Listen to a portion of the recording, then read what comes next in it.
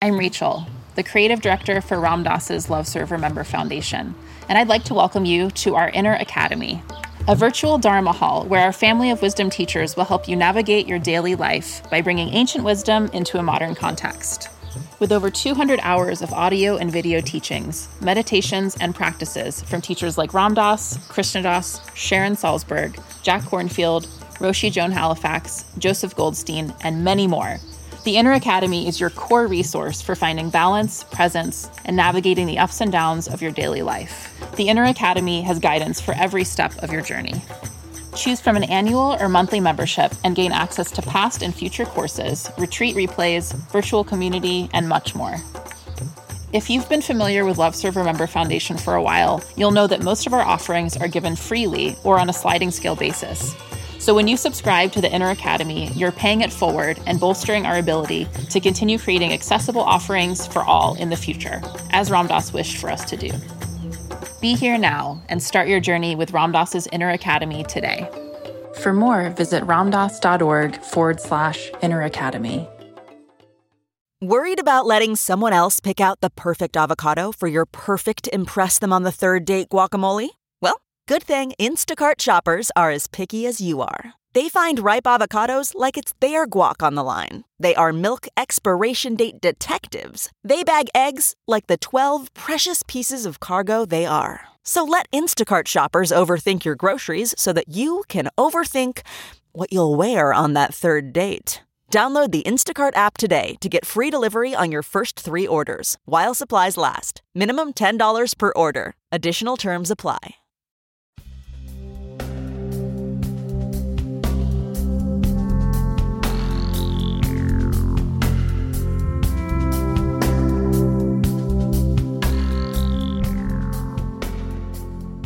Hi, everyone. It's Raghu with Mind Rolling. I want to introduce a podcast to you. It's actually taken from a retreat. We do a podcast thing at the retreats we do in Maui with Ram Dass and Krishna Das. And in this particular one, which happened in the spring of earlier in 2017. 2018.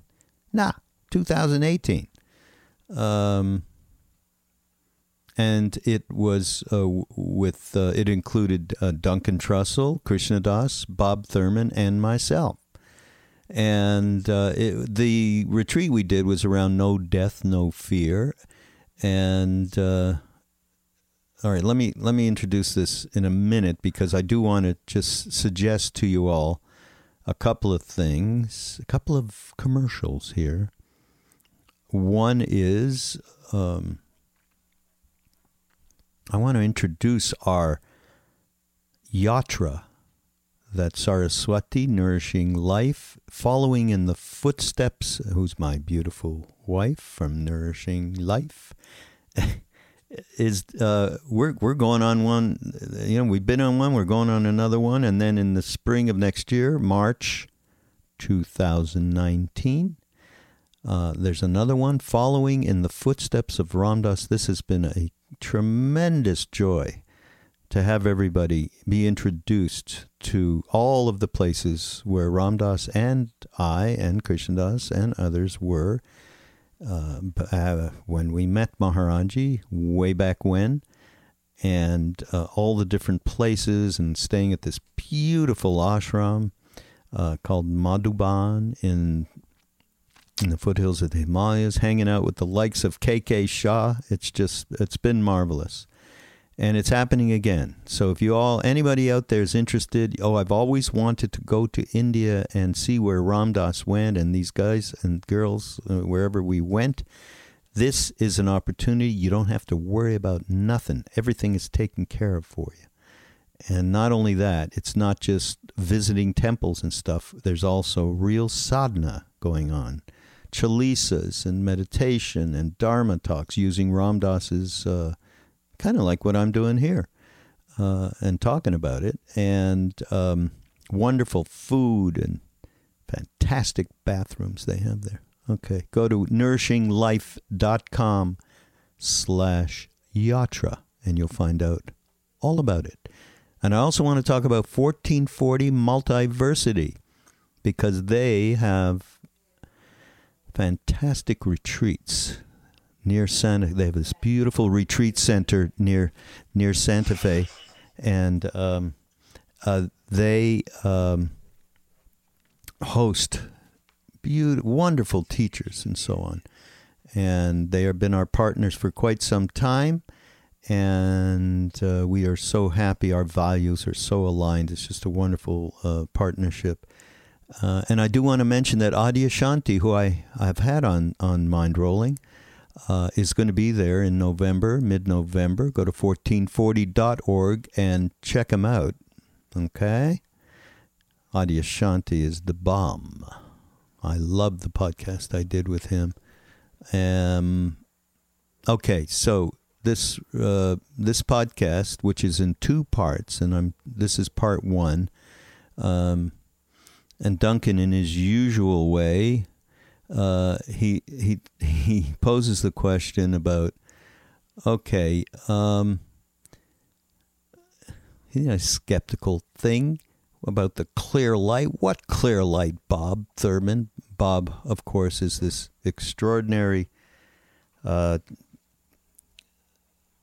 teacher and very close to the Dalai Lama of Buddhism. And Bob just, he sparked this whole retreat. He was just fantastic. And he said to Bob, if you were the creator of the universe, what's the most compassionate thing? Getting, reincarnating over and over? Or is it more compassion for beings to just be in oblivion for eternity? Which is kind of a wild, crazy Duncan question. And Bob came up, well, there's another option, endless bliss. So I just want to give you a couple of things that Bob talks about that are just so fantastic. And I think I asked him about his interpretation of love, and he said the root of love is wisdom, and wisdom is the knowledge of emptiness, shunyata. So I asked Bob, what's that interpretation of love that you gave? It was really fantastic, and he talked about love is the root of wisdom. Wisdom is the knowledge of shunyata, emptiness. And then he talked about a favorite expression of His Holiness the Dalai Lama, which I was sitting right there, and it was like it was brand new as I listened to it again. Just fantastic. It's from Nagarjuna, a great, actually Indian yogi who is a foundation for much of Tibetan Buddhism. And it's from the Transcendent Wisdom Sutras. And it talks about shunyata, emptiness, karuna, compassion, and garbha, which is womb. And it translates as emptiness is the womb of compassion. Emptiness is a nurturing membrane. Okay, so for everybody out there who's scared of this term emptiness from Buddhism, Bob turns this around on its head. Okay, is that not fantastic? Emptiness is the womb of compassion. Okay, it's not nihilistic, nothing. Oh, God, I love Bob. And then we talked about how the urge to send love gets us out of thinking of the me. And Krishna Das tells a story of Maharaji talking to Ram Das when he was very angry and threw a plate of food at someone. It's also a story we've heard before, but fantastic. And my favorite saying, Bob gives a different twist to, or an added twist. My favorite thing in Tibetan Buddhism is the concept of self-cherishing, that all we do all day long is self-cherishing. And he said, well, here's another side to that, and one could say self-preoccupation. Because self-cherishing is, we love ourselves, and everything we do, we think we're real great. But then there are people who think that they're a piece of shit, and they're always preoccupied with putting themselves down. So, oh, God. So this is quite a very rich podcast that we did at that retreat. And as I said, between Duncan and Bob and Krishna Das, it's got a lot of great content. So there you go. On Mind Rolling on the Be Here Now Network. We'll see you next week with part 2.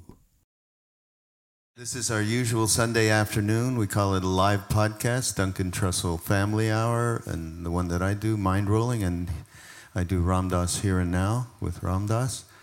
What's the name of it again? What? What did you say you call it?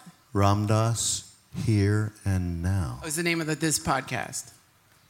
Well, it's just all one, okay? Let's just come up with a better name. It's this long, drawn-out, like, fireball of virtue or something. No one's going to listen to the Duncan Trussell, Raghu, Ram Dass thing. Featuring Krishna Das and Bob Thurman. That's good. It's just 3 miles long. Anyhow, whatever this is, we do it every Sunday after the Mala ceremony and lunch. Glory blast. Okay, there we go. I want to ask you, because Duncan goes around and he talks to everybody, he interviews everybody, see how they're feeling about the theme or their experience here. And you were talking about, you had some concerns the other day. Maybe they've been alleviated at this point around the people feeling heaviness around the no death, no fear thing. Yeah, well, I mean, not that I'm I'm not doing a census or anything like that, but there was a lot of people who were legitimately freaking out about it. But with these things, whenever I come, I always forget this is not like a vacation in the normal sense of the term. This is more like a psychedelic or some kind of it's work. It's work, and it's set in a beautiful place with beautiful people. But if it isn't if it's not hurting a little bit, maybe something's off. So, but I always forget that you guys put this together intentionally. You're not throwing darts at a board or something like that. And when I walked in, I missed the very beginning to this super genius elaborating on eternal life and the impossibility of nothingness, and everyone was roaring with laughter. I think whatever darkness or whatever heaviness that people had been experiencing in a lot of ways was dispelled in an incredibly skillful way. So thought it was. Bob.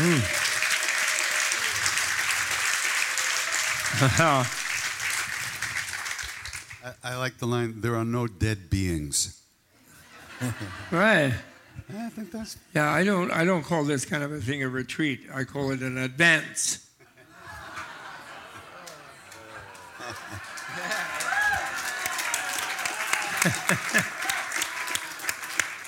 Bob, my whole sleep patterns are now completely changed in one day from what you said. Yeah, and I've reconsidered everything. I considered everything that you said. And then when you talked about, just think of it. You put your head down on the pillow, you close your eyes, unconscious, as if somebody, it's like during the daytime you might be knocked out unconscious, right? Right. And then what? And then what? So now that becomes a much... That's right, it's a rehearsal. Yes. But you don't stay in the unconscious, you stay in the clear light. The clear light. Clear light. Yeah, no, that was... Satchidananda. Yeah. All right, so you have something in mind. I know you woke up in the middle of the night thinking this, which is what you do, so dedicated to your I came podcast exploding craft. out of the clear light, and I... Good. Yeah, the question I had for you was, I interviewed, once I interviewed someone, many of you are probably familiar with him, Dr. Raymond Moody. He is written he said he researches the near-death experience. And I interviewed him, and he told me some crazy stories that I don't think are in the book. Like one of them, a surgeon came to him at one of these conferences and said he'd been operating on a young guy, like an athlete. And the operation wasn't like a crucial operation. It was maybe his knee or something. Something went wrong. And he stopped breathing. He was dying. And they were trying to resuscitate him, and they couldn't.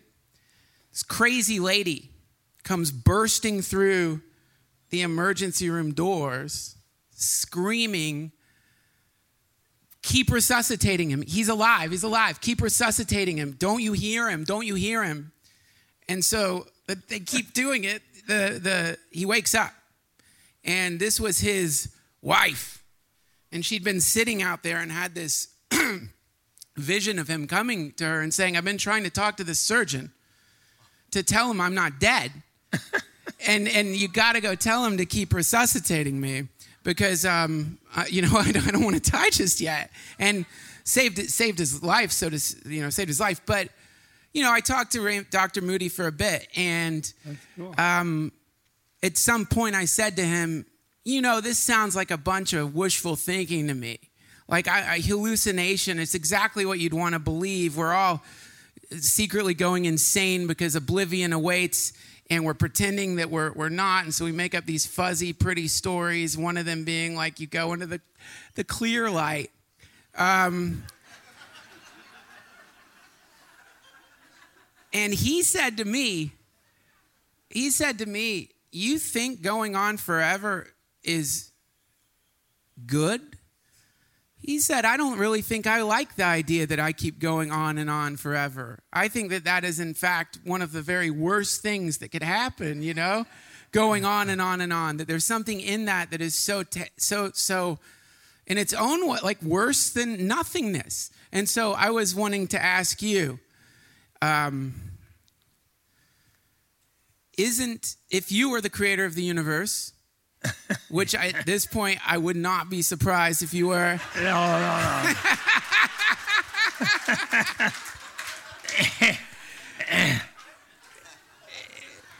If you were the creator of the universe and you were creating beings and you were giving them sentience, what is the most compassionate thing?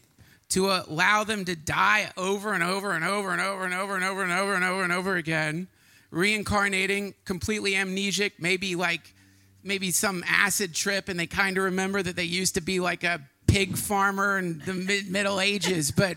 Or how about the pig? Mm-hmm. Or the pig. Yeah. Or is it more compassionate to allow things to exist in a state of complete oblivion for eternity? Which is the most compassionate thing, and why do you think so?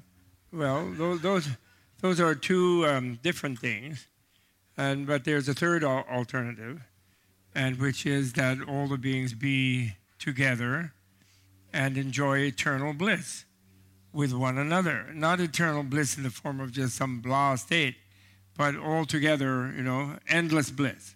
I think that's the third option, right? And that's the best one. So, but actually there's a Buddhist sutra.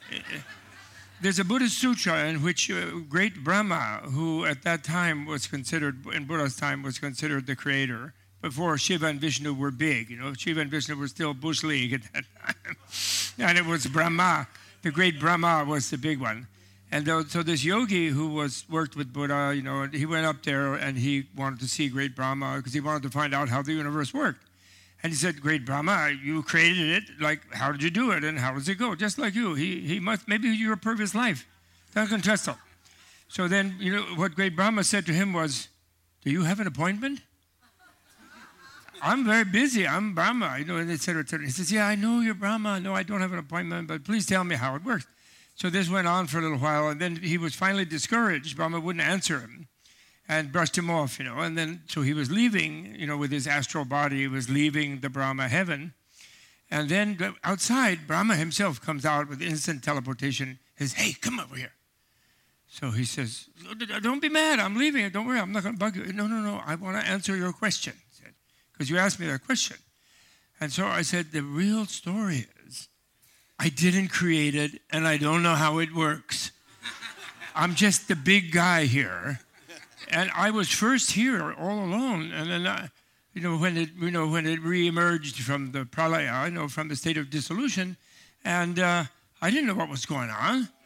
And then those other godlings, you saw those little mini Brahma in there. They all came pop, pop, pop, pop, pop. They were all around me.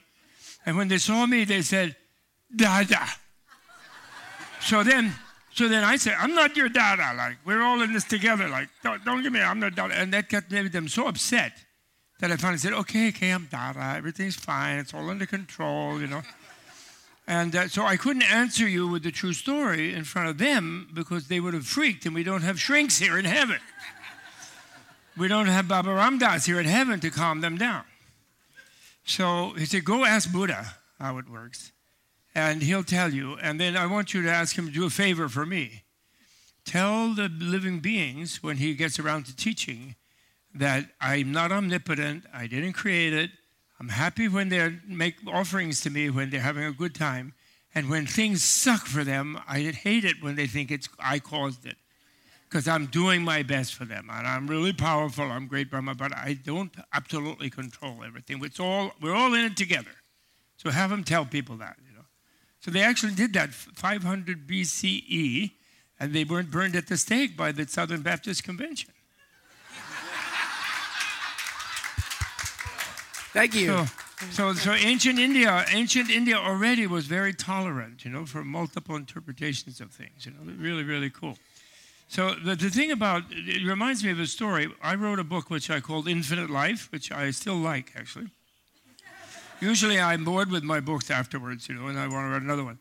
And I have written other ones since then, but I liked that one particularly. And my editor hated it. And the title, they hated it. And they really tried everything to make me drop the title. And actually, they had the contract, they could. But finally, one of them finally said to me, well, Bob, you don't want to go around promising people infinite life, do you? And I said, no, I want to go around threatening them with infinite life. Yeah, that's it. Because the whole point about it is, the materialists have convinced themselves they're scared of nothing.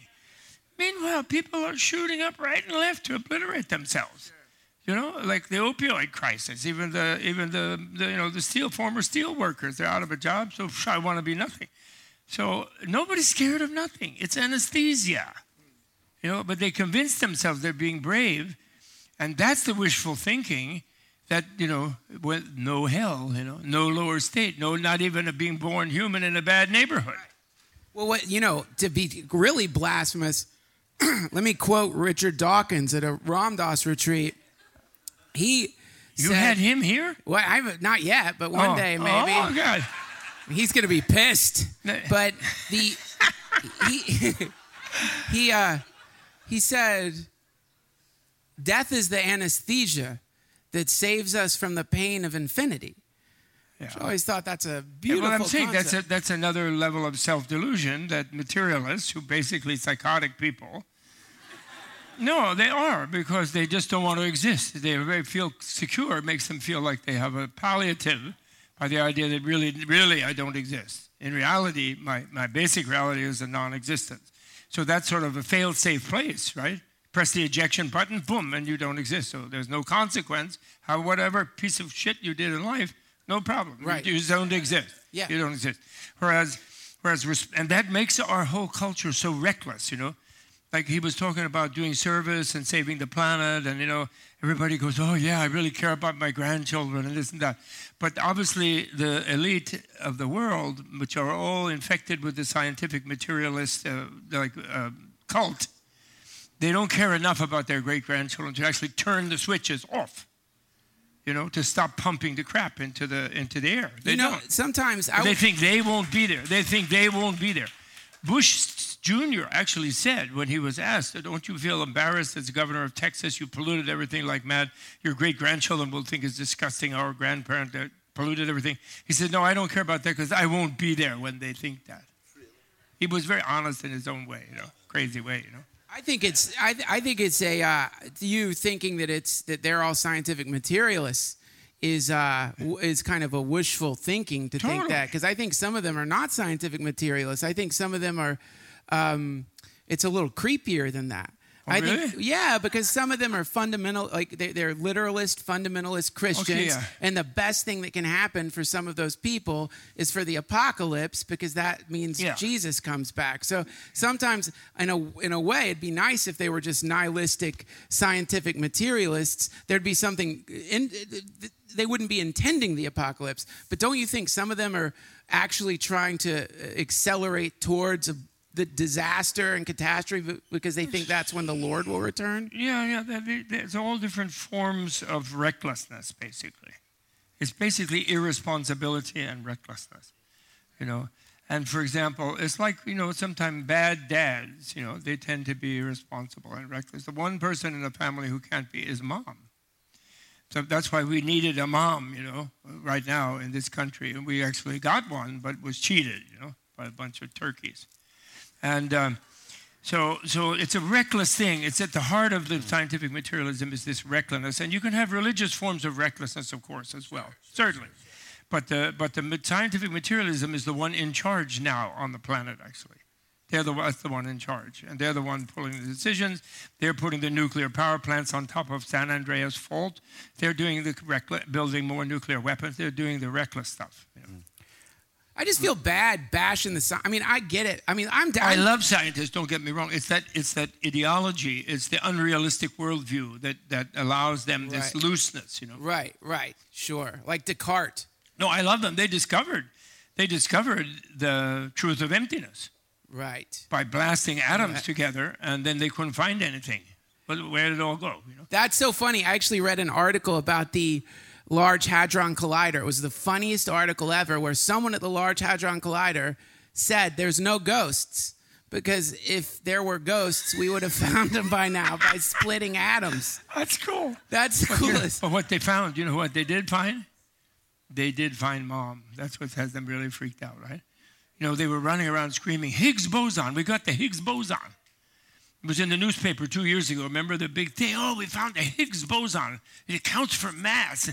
So now we need another 20 billion for a bigger machine. and then at the end of the article, it's like, well, but the other thing is we're kind of in a little funny situation, because that's only 3% of the universe. 97% is dark matter and dark energy. That's Mrs. Yin. That is the ghost. That's the Shekinah. That's cool. That's the Holy Ghost. Yeah, sure. And it's the female. And it was discovered by a female physicist in Cambridge. And she laid that on them mathematically. And it's all dark matter and energy. And that's the only reason our model works.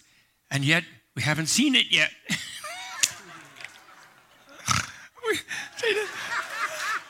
They're really very sensible people.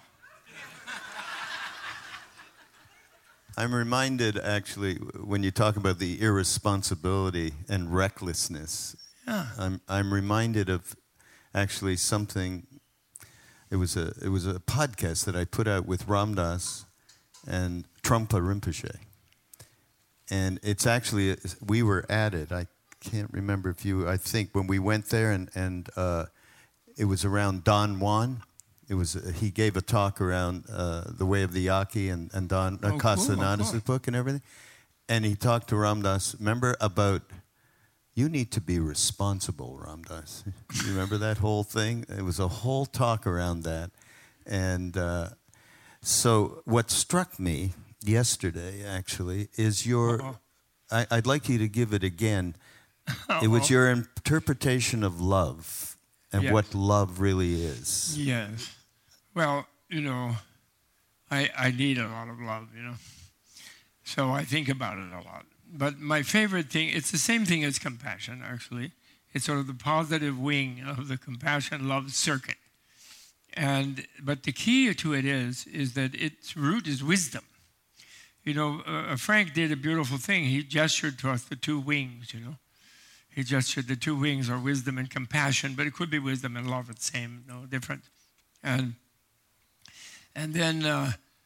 wisdom is the knowledge of shunyata, of emptiness. And emptiness, and Nagarjuna has a beautiful expression, which he takes out of the Transcendent Wisdom Sutras that Buddha taught, which is Shunyata Karuna Garbham, which is my favorite thing. Shunya, my favorite expression, and the Dalai Lama's favorite expression, actually. Shunyata Karuna Garbham. And Shunyata means emptiness, Karuna means compassion, and Garbha means womb. So there are various ways you could translate that compound. But the best way, my way, sorry, is emptiness, the womb of compassion. So in other words, when you see through yourself, and the choice of emptiness, we shouldn't make people uncomfortable. It's only that they wrongly associate it mentally with nothingness, and then they think they're afraid of nothingness, which is not the case, but they think so. So emptiness is a womb. It's a membrane. It's a nurturing membrane. And even the Buddha nature that people talk about, the word in Sanskrit is garbha, and garbha means a womb. But that shows you the chauvinism of all these Asian cultures, even the Buddhist ones. Are they going to go around and tell some macho guy who's, I'm a meditator, I'm a Zen man, and that you have, oh, by the way, don't worry, you're a Buddha womb. Or you have a Buddha womb. Oh, no, what, me, a womb? No way, no. So someone might take up residence in there. No. I only have my stomach, That's a male thing. So my point is, it's a membrane that enfolds all the relative things. It's the absolute relativity. It's the absoluteness of the relativity. It's all it is. Like a nurturing membrane all around you. And when you know that membrane, your boundary feels safe. You can completely open your boundary. When you completely open your boundary, what comes through you is the clear light. And clear light is not just an inert thing. Clear light is total love. It's Satchit Ananda. And then this key thing about love is it comes from bliss. When you flow with bliss, come on, Trussell, Duncan, when you're flipping with bliss, what happens? It just shares itself. You don't even think, oh, shall I dish out a little bliss? No. You just make a funny joke. You say something. You make a face. You whatever. Whatever you do, right? Tuck on your beard, Beard grows, Watch Forensic Files. There you go. So, but people don't like to mention the bliss because it sounds selfish. Because it's all of those paranoias we have about bliss. Because human cultures, have denied people bliss so vastly and enormously. And so, therefore, it makes people guilty to think they're a little bit blissful. They immediately think, listen, I went to a Presbyterian church. I never agreed with certain things there. I used to drive the poor minister crazy. But I went there as a kid. And what is the model of the divine in there? Some guy who's having a really hard time. He's at the worst possible moment in his existence. And that sort of subliminally gives you a message like, that's virtuous. But bliss is actually virtuous. When you're really happy, you're really nice. Aren't you? Who's not nice when they're happy? Really happy, right? Everyone. So out of emptiness comes bliss. From this membrane becomes the bliss of safety, nurture, friendliness, And by the way, loving kindness, it's just love. The reason that the Buddhists translated that metta or maitri, loving kindness, is that they were dealing with Christian missionaries who would show up and say, oh, God, we love you, love, Christ, love, we love you, then we're going to shoot you now, unless we can conquer your country, So then they said, oh, well, we don't do love, we do loving kindness. That's a plea to them to be kind, But love is love. Really? Love? My God. I mean, what are my calls to Newcastle? We have Mr. Love over here, and you are all into love. Look at you, smiling, happy. You're all happy. Right? You must feel a little blissful. But don't worry, we won't arrest you. If you go to the airport and say, I'm all blissed out, then be careful. Well, the one thing you did say, Bob, about Yes. love, I wanted to hear more of it and see what you heard when Bob talked about love is the will to make others happy. Yes. Right? Am I correct? You're correct. Yeah. That's the definition, yeah. Yeah, just what did you get when he said that in relation? I mean, I'm remembering, for instance, right away remembered that story of Larry Brilliant with Maharaji, where he said, I knew he was supposed to love everyone. That was his job. But suddenly, I was loving everyone around me. You know, and that. If I give you $5, will you take the question back? What? No. Okay, yeah. You can answer any question now that comes to your mind, even. But I thought of how the urge to send love to other people or wish the best for them, wish for them to be happy, goes a long way to getting out of the thinking about yourself syndrome that goes on all the time. And so becomes a beneficial thing, as he was saying, yeah. Yeah.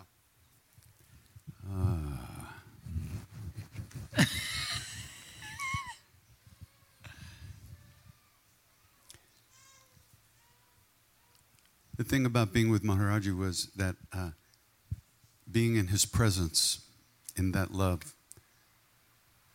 we were relieved of the responsibility of being our cranky old selves, because we were allowed to just we could just let go. We didn't have, all our history. We could just we could just say, okay, fine. We didn't have to remember all that stuff. We didn't have to be those people that we were, who the constantly protecting ourselves and carving out space for ourselves so we could imagine that we could be this way or that way. We actually came home. And the funny thing was, he didn't demand that we be all the same. Like, he didn't make us all wear holy clothes and white clothes and act the same. He loves us as we are. No part of it was demanding that we be any way special. Mostly we didn't like each other, actually. Huh? You know, there were a lot of people in the group we didn't like. We didn't hang. We didn't really, everybody didn't like each other. I loved everyone. Well, Ram Dass didn't. Yeah, right. You know, that's the story of Ram Dass. You know, when Maharaji said, Ram Dass, you're a saint, you can't touch money. So he had to have a bag man walking around with him with his money so he could buy bus tickets and food and stuff like that. So one day, the whole group left early in the morning for Kenchi, and Ram Dass woke up, come out of the room, and his bag man's gone. He has no money. So he had to walk to Kenchi over the mountains. It's like 4 hours, and he was fuming all the way, you know? And he gets to Kenchi, and he walks down into the temple, and the guy who he did not like the most out of the whole group, he hated us all, but he hated this guy more than anybody. This guy walks up to him and offers him. We were sitting opposite Maharaji in the courtyard eating. He was feeding us. So this guy picked up a plate of food and he offers it to Ram Dass right there in front of Maharaji. And Ram Dass took it and put it in his face. Maharaji said, Ram Dass, something wrong? I mean, it's worse than, if you don't eat all the food on your plate, you might as well slap the host or whoever gave it to you. Never mind doing what he did. Yeah. So that's when Maharaji said, Ram Dass said, I can't stand adharma. I can't stand, personality stuff in people. I can't stand it. And Maharaji goes, and he said, I can't stand it in them and I can't stand it in me. So Maharaji goes like, looking at Ram Dass, and he says, I don't see any adharma. I don't see any impurity. And he said, Ram Dass, love everyone and tell the truth. Of course, Ram Dass, telling the truth, said, Maharaji, the truth is, I don't love everyone. Ram Dass, love everyone and tell the truth. It's not something you can do here. You have to drop out of here into here. And this is where Maharaji brought us for the most part. We ourselves took ourselves out of that space with our stuff, and he would bring us back. just by leaving the door open. Okay, you left the room, you can come back. And we come back all the time.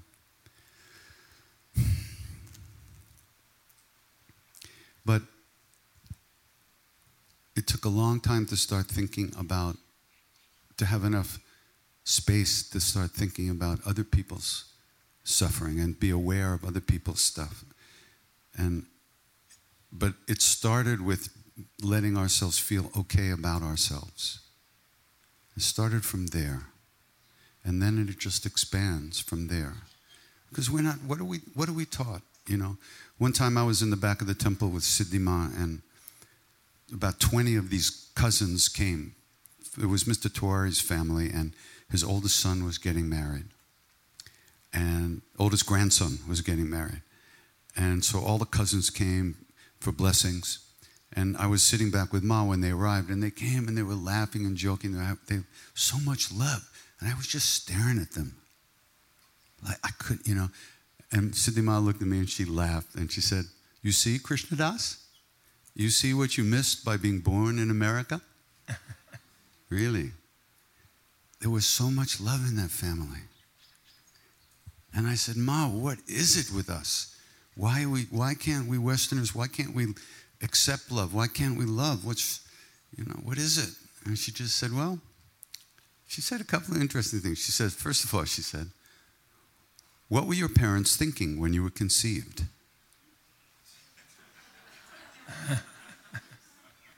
Next question. She says, "What were they eating?" Yeah. And then she said, "Affection was used to control you as a child, right from day one. So you would immediately love, or the attention you needed as a child from these huge beings that were the whole universe, depended on you giving them what they wanted, or you couldn't get what you wanted. So affection, and essentially that love goes out the window and it becomes business. I'll show you what you want if you give me what I need, which is food, shelter." So right away we're taught love is gone.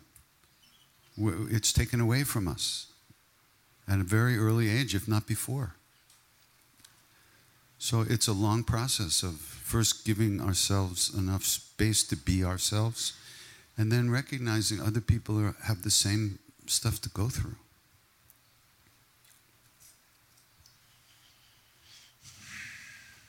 And we did spend a lot of time, particularly on, if I remember, we would go down to the river and act out some very neurotic stuff back in the day. So it wasn't all... There's pictures of it with you. You can see. You guys were a mess. We were, at times.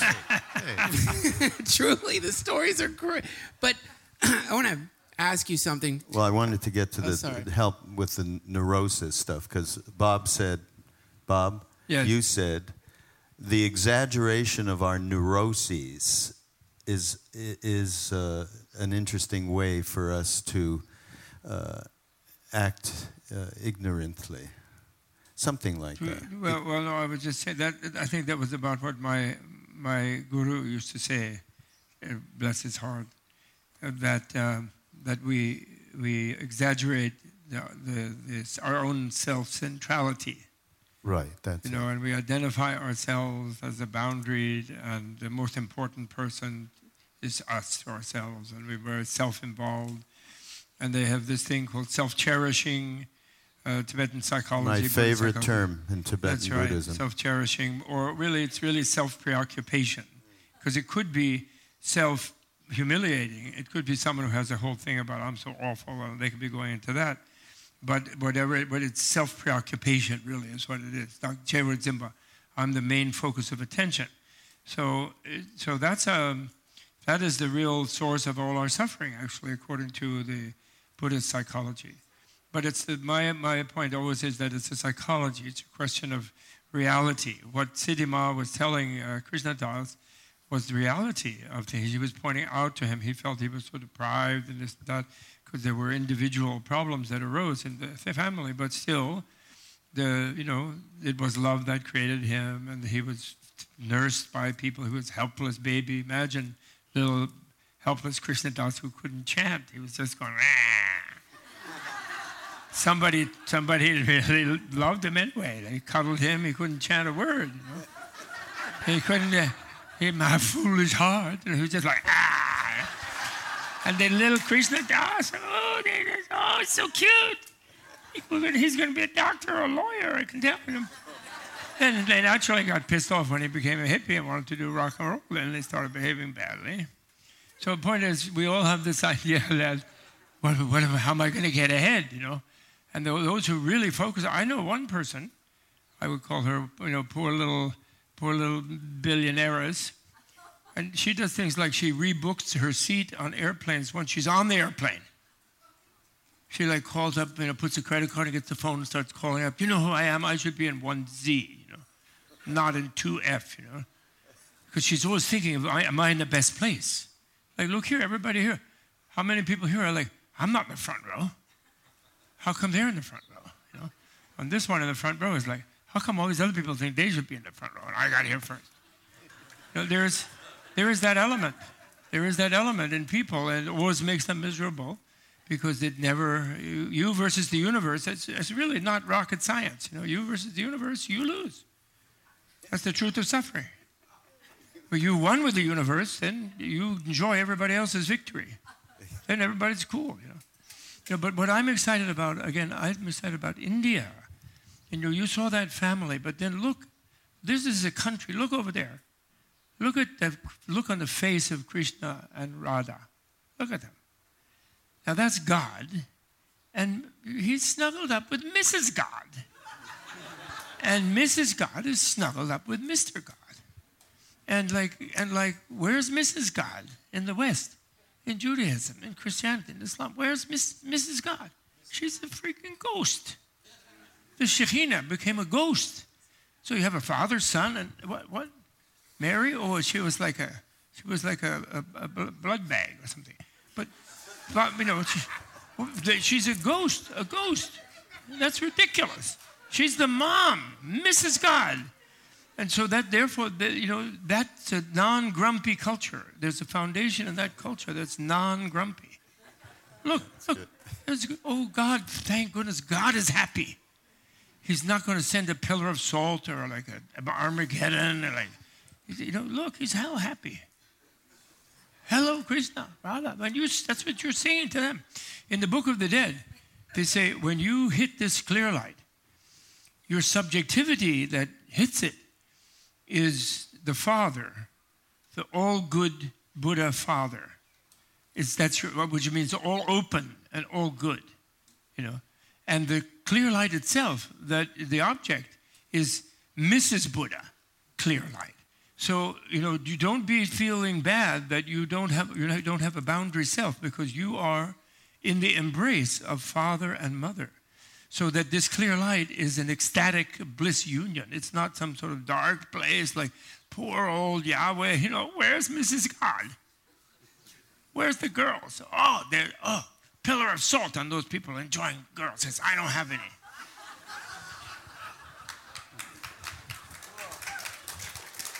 So I just want to point out one thing here. So I pointed this out to Ramdas the other day. In the thing there with Radha and Krishna, there's the heart chakra below it, and inside is the Bij mantra for the heart chakra. In Sanskrit, it's pronounced yum. Mm-hmm. Yes. Yum, yum, yum. Yum, yum, yum. Yum, yum, yum, yum. Yeah, that's really great. You see, so that's the secret. So you all are cultural pioneers in that you are all rediscovering this with the blessings of Maharaji. And I had the blessings of the Geshe Wangyal, and we all have the blessings of the Dalai Lama, and many other people like that. And they're coming out there to people who, from lineages that, came to them as conquerors and really violent things, And they were more gentle people, really, basically. They were. And they're just, Ram, Ram. And look at Hanuman. Hanuman. Hello, Mr. Darwin. Yes. Yeah. Planet of the Apes like 10,000 years ago. He saved Rama's ass, from Ravana. And, that's nature. That's like in the Avatar when all the animals start to come and attack all the machines, backing up the few good guys, the nice people with the tails and the blue bodies, Wouldn't you like to have a tail on a blue body like that and sleep in a hammock on a tree, under a tree? That's really incredibly good. All right, Duncan, you have something else in mind, I think. What? I can't follow him, man. I know it's You can't. terrible. I know can't. it's terrible. That's it. I know when I'm outmatched. Let him talk. Duncan, you were on my case. You have to get on our case, Duncan. Come on. What about it's really funny to imagine this is the Buddha now. The Buddha would have talked about Avatar, huh? The Buddha would have talked about movies and cell phones and Sure. So cool. Maybe Buddha made Avatar. You never know. He might have been the producer. Would you Maharaji is all around. Every time he talks about Maharaji, that light starts blinking. Yeah. It never blinks otherwise. You just start telling us about Maharaji and it goes blink, blink, blink, blink. Yeah. But Is it telling you something? Come on, you don't believe that. I don't know. You think Maharaj, Maybe. he's communicating through the light? Could be. Well, he should try my phone. Text me. Maybe he did. Maybe he will. If he has power over the electrical signals, give me a text. Listen, Love is more powerful than electricity, right. he said. But it is more powerful. I have a mathematical formula for that. I'm sure you do. I do. Yeah, because why? There's an infinite number of bad guys, right? Okay, there's countless bad guys. And there's countless good guys. But the bad guy, what makes him bad, is that he's just working for himself. So that's infinity to the one infinity. The good guy, each good guy, really good guy, is working for everybody else, infinite others. So it's infinity times infinity. So that's more powerful than one infinity. Okay? That's my mathematical formula. Good That's formula great. there. That's yeah. pretty cool.